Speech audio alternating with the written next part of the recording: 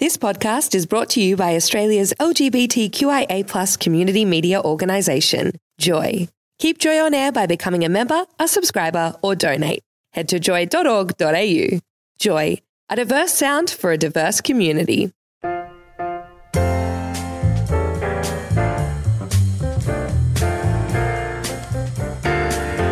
Welcome to a podcast from Joy's jazz show, Bent Notes. Tune in live each Sunday night at joy.org.au. My special guests on Bent Notes are two musicians who are active entertainers around Melbourne. One is a prolific jazz guitarist and composer inspired by the great American songbook and the director of a number of different jazz projects. The other is one of Melbourne's fabulous jazz singers who is also a composer and whose voice has been described as sparkling like antique diamonds, clear and true. It's my pleasure to welcome to Bent Notes, Mark Morand and Jennifer Salisbury. Welcome. Hi, thanks so much for having us. Hi, David. It's a pleasure to have you. And Jennifer, welcome back because you've been here before. And Mark, welcome to the studios of Joy 94.9. It's a great pleasure to be here. Thank you for having us. Mark, when did you get introduced to the music of the Great American Songbook? Yeah, well, it would have been in my 20s, listening to another Melbourne radio station, actually, 3PBS on a Saturday. So that's how long they've been playing jazz on a Saturday, because that was in the 1980s. And I vividly remember hearing some songs. So I was playing in a ska band at the time, and then a reggae band, and then a sort of an alt pop funk kind of punk band. But for some reason, the radio came on a Saturday, and I was listening to the jazz show, and I heard some songs that captivated my heart. There was something about the melodies and the harmonies and the lyrics that just was so magical that I couldn't resist it. And so ever since then, I've been doing more and more of that and less of the other. So a long time ago is the short answer. And yet you'd been playing quite different types of music. Yeah. So all of my friends were into Joy Division and The Cure, those sort of 1980s sort of alt bands. I was in a ska band listening to the Specials and Madness and so forth. I did have a musical education in high school, so I'd studied classical music in high school. We had a family record store. I don't know if any of your listeners know what that is, but we had a record store, had access to a lot of music from the record store, and my parents were dance teachers, so there was a lot of music sort of swarming around my mind. But this music, as I say, was especially captivating because of the layering of more complex harmony than you'll get in your standard Joy Division tune, more complex melodies and lyrics that spoke to me the way they speak to a lot of people. Where did your love of the guitar come from? Yeah, so my first musical instrument was the bassoon. Really? And the reason that was my first instrument was because it was the last one left on the shelf at the high school. We got there late and that was all that was left. But it was useful in a way because I learnt the bass clef and I played in the school orchestra and so forth. There was a guitar lying around the house that belonged to my elder brother, and it came to me, and I started messing around with it when I was about 16. I've never had a lesson. I'm entirely self-taught as a guitarist, but I do have a degree in music, so I understand what's going on. But I have my own approach. Nothing wrong with your own approach. What happened to the bassoon? Yeah, well, I never actually owned one. We didn't have the money in our family to actually buy one, and so it fell away after I finished high school. But happily, the fingering for the bassoon is the same as the fingering for the saxophones, and my housemate had a saxophone, so I picked up the sax for a few years, and that was helpful in terms of learning how to arrange for horns. So you were playing sax while you were also playing guitar? Yes. So back in the day, I was a saxophonist and a pianist and a drummer as well as a guitarist. A bit of everything. Was the piano through family? No, self-taught as an adult. Yeah. Wow, amazing. That's a lot of effort and a lot of concentration on doing the right thing, to sit down and actually practice. Yeah, well, it felt like the right thing to do. And once you're studying at university level, if you haven't got your hands around a piano, you're going to struggle anyway. So that was when I started playing the piano. Why is it important, why do you think it's important to create and share new music of the style of the Great American Songbook? It's a question I've asked myself many times. A good idea at the time. I think for me, it was like, what direction do I want to go in now? I have a love of this music. I feel like I've got a lot of melodies and harmonies jangling around in my mind. Maybe it's time I explored whether they're actually there or not. So I'm going to try and write some of them down. And where I've landed is I've concluded that there are more songs to be written in that style. There are more beautiful melodies, lovely sets of lyrics, interesting harmonic shifts to be done. Just have to dig around a bit to get them out of your mind and down onto the page. And once down, I feel like it's a celebration of that style of music. I'm extremely inspired by Yohogi Carmichael, Irving Berlin, Jerome Kern, Cole Porter. They inspire me to follow in their footsteps and try and write some songs in their style. So that's what we're doing, and we're going to do 32 of them. We're up to number 13. And Jennifer, of course, has been with me on this project since the first sort of thought came into my mind. We were playing together in various ensembles. I asked her whether she'd like to sing an original song. Happily, she said yes. And now we're up to, on Sunday, a week from tonight, Jen will be singing the 5th original song that I've written so far. Jennifer, when did you start singing this style of music? Oh, it would have been with Dr. Krask and his Swingin' Elixir all those years ago. I think would have been 8 years ago now, I think. I think we had you in chatting about that about 5 years ago. Yeah. I think you were performing at Eltham, maybe? Yeah, that's right, the Eltham Jazz Festival. Yeah. I've always listened to it and loved it and sung along with this style of music at home and, connected with the lyrics and the emotion that comes through. But building up the courage to actually have a go and sing, that's a whole nother story. Indeed it is. Yeah. But you do it so well. Thank you. You've been involved with 32 Bars, the new, it's been around for a couple of years, I think. Actually, we'll celebrate the release of, the first song was released 3 years ago in November. Yeah. So 3 years is a reasonable amount of time to be involved in a project. And you've been around since the start of it.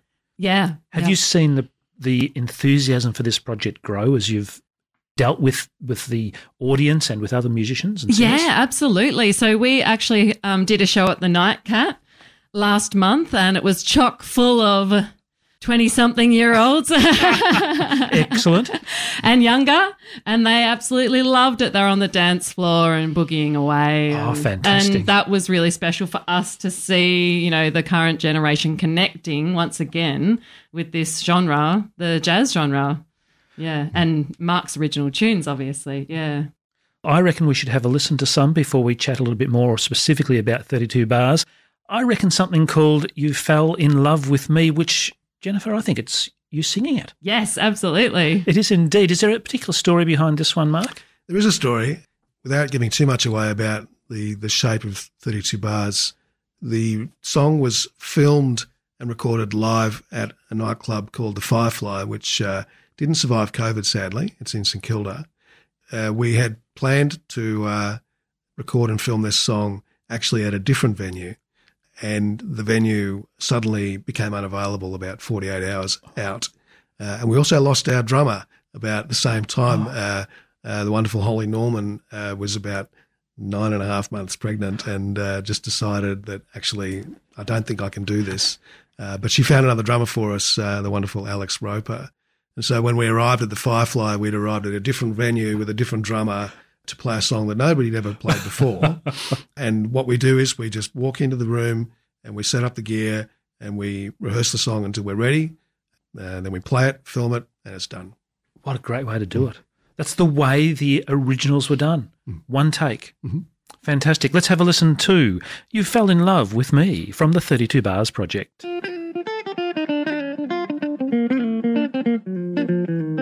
remember thinking that I never could be happy, but I'm happy to discover just how wrong I could be.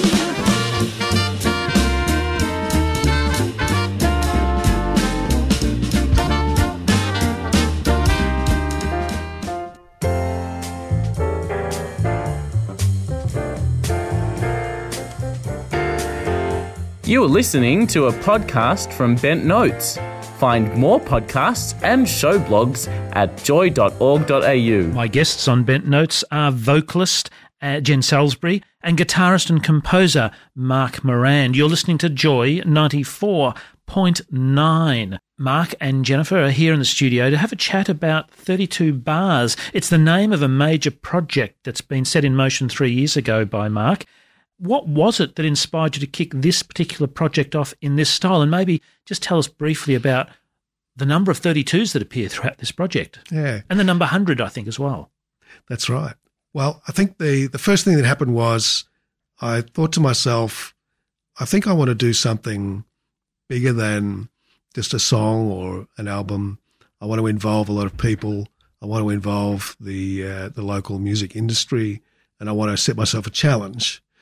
I woke up in a fevered dream one night with this thing of 32 bars because it has two meanings. A jazz musician understands 32 bars to be the standard form of a standard song. When we play jazz music, we play it in bars where you go to have a drink. And so why not set yourself a challenge of writing 32 songs and play them in 32 bars in 32 bars. So that's the premise of the project, and it may take a few more years yet. Hopefully not 32. We're averaging about 3 or 4 per year. There's a fair bit that has to be done because we have organised musicians, have to find a venue who wants to cooperate with us. The song has to be written and arranged. All of the ducks have to line up and go quack at the same time. And so we've done we've filmed 10, we've composed and performed 12. We'll be debuting the 13th next Sunday. I reckon 2025, maybe 2026, and we'll nail it. And I think by then we'll have engaged about 100 musicians, is my expectation. What a great thing to do to get that many people involved. Jennifer, the videos on YouTube give the distinct impression that you're having a lot of fun.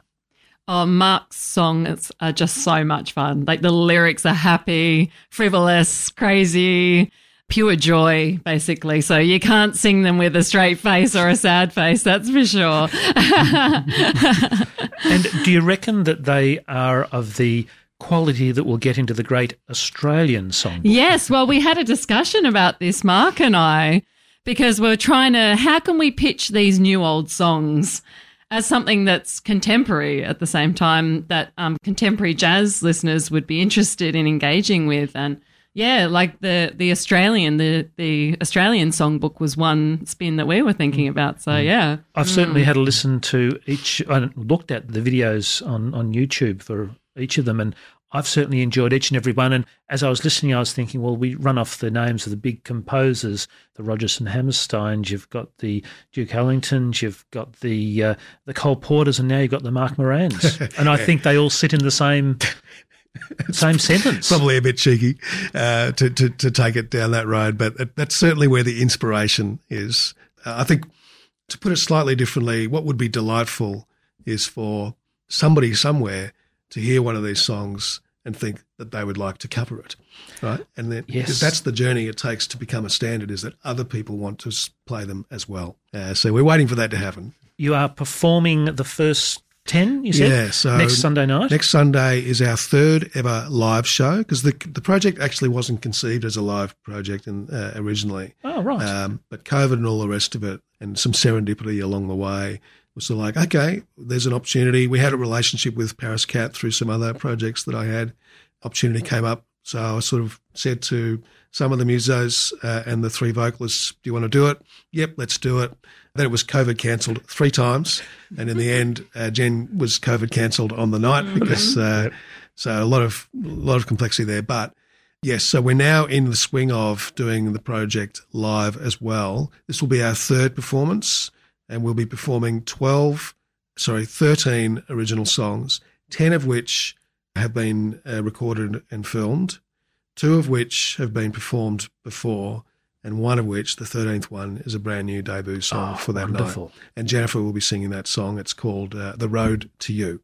Oh, lovely. I like the title. That's next week. You've got a 7-piece show band. Who are the 3 vocalists? Jennifer obviously is one of them. Mm-hmm. Who else have we got? Yeah, so the 3 vocalists are Jennifer Salisbury, Yvette Hearn, and Susie Hull. Yvette Hearn will be known to some of your listeners as the vocalist from the Northside Jazz Orchestra, which is a project that I was involved in until COVID. It's a little bit difficult to get a 20-piece orchestra back together post-COVID, so that project's in hibernation. But Yvette is a sensational vocalist and sings with that band. And Susie Hull will be known to your listeners as the vocalist from the Slip Dixies, among other projects. Sensational vocalist, also a flutist, saxophonist and pianist. Now, Susie will actually not be at the show next Sunday because she'll be out of the state. So it's exciting to let people know that we'll be having a guest spot from Yvette Johansson. Oh, fantastic. To take Susie's place. That's great to hear. The latest piece from a video perspective is called Sprinkle on the Cake, which is one of yours, Jen. Another song that you get to sing from the pen of Mark Morand. It is a lovely tune. I thoroughly enjoyed it. You certainly looked as if you were having great fun up on stage. I think it's deserving of a place in the Australian Songbook. What do you think? Oh, absolutely. It's really fun. Like, it's like a Cole Porter tune, you know. It's like You're the Top, but with desserts, just naming different amazing, delicious desserts. So it's a song that everyone can relate to and all those tasty treats. And you made comment before that the audience were enjoying it immensely. Obviously, up on stage, you can see them all. They weren't just sitting there going quiet. They were going mad. Yeah. Yeah. Isn't that great to hear? Yeah, absolutely sensational. We can't wait to get out there with more contemporary young audiences and share the music. Of course, we want to share it with everybody, but yeah.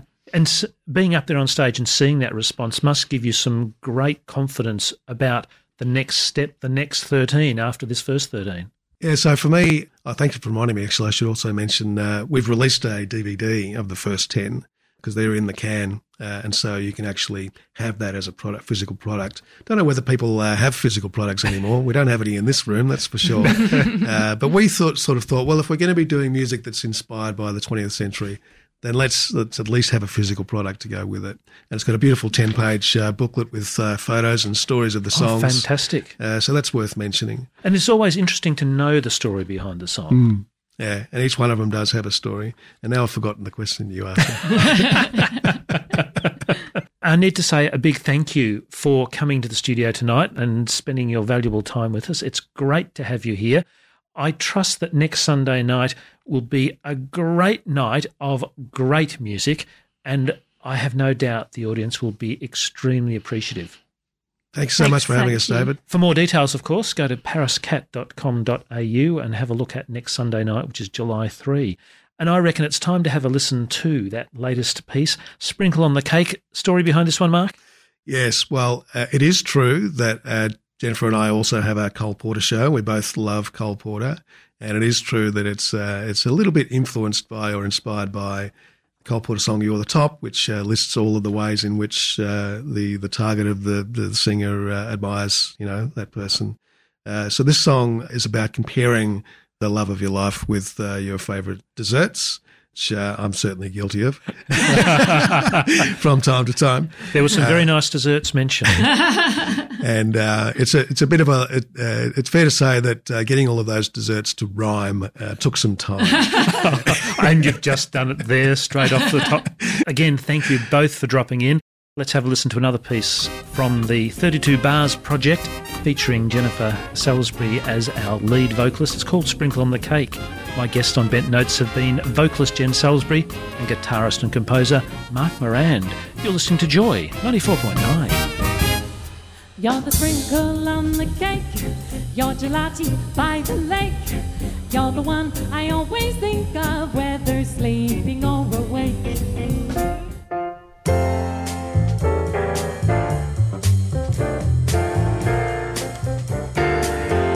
You've been listening to a podcast from Bent Notes. Join us live each Sunday night on Joy 94.9. Thanks for listening to another Joy podcast, brought to you by Australia's LGBTQIA+ community media organisation, Joy. Help us keep Joy on air. Head to joy.org.au. Joy, a diverse sound for a diverse community.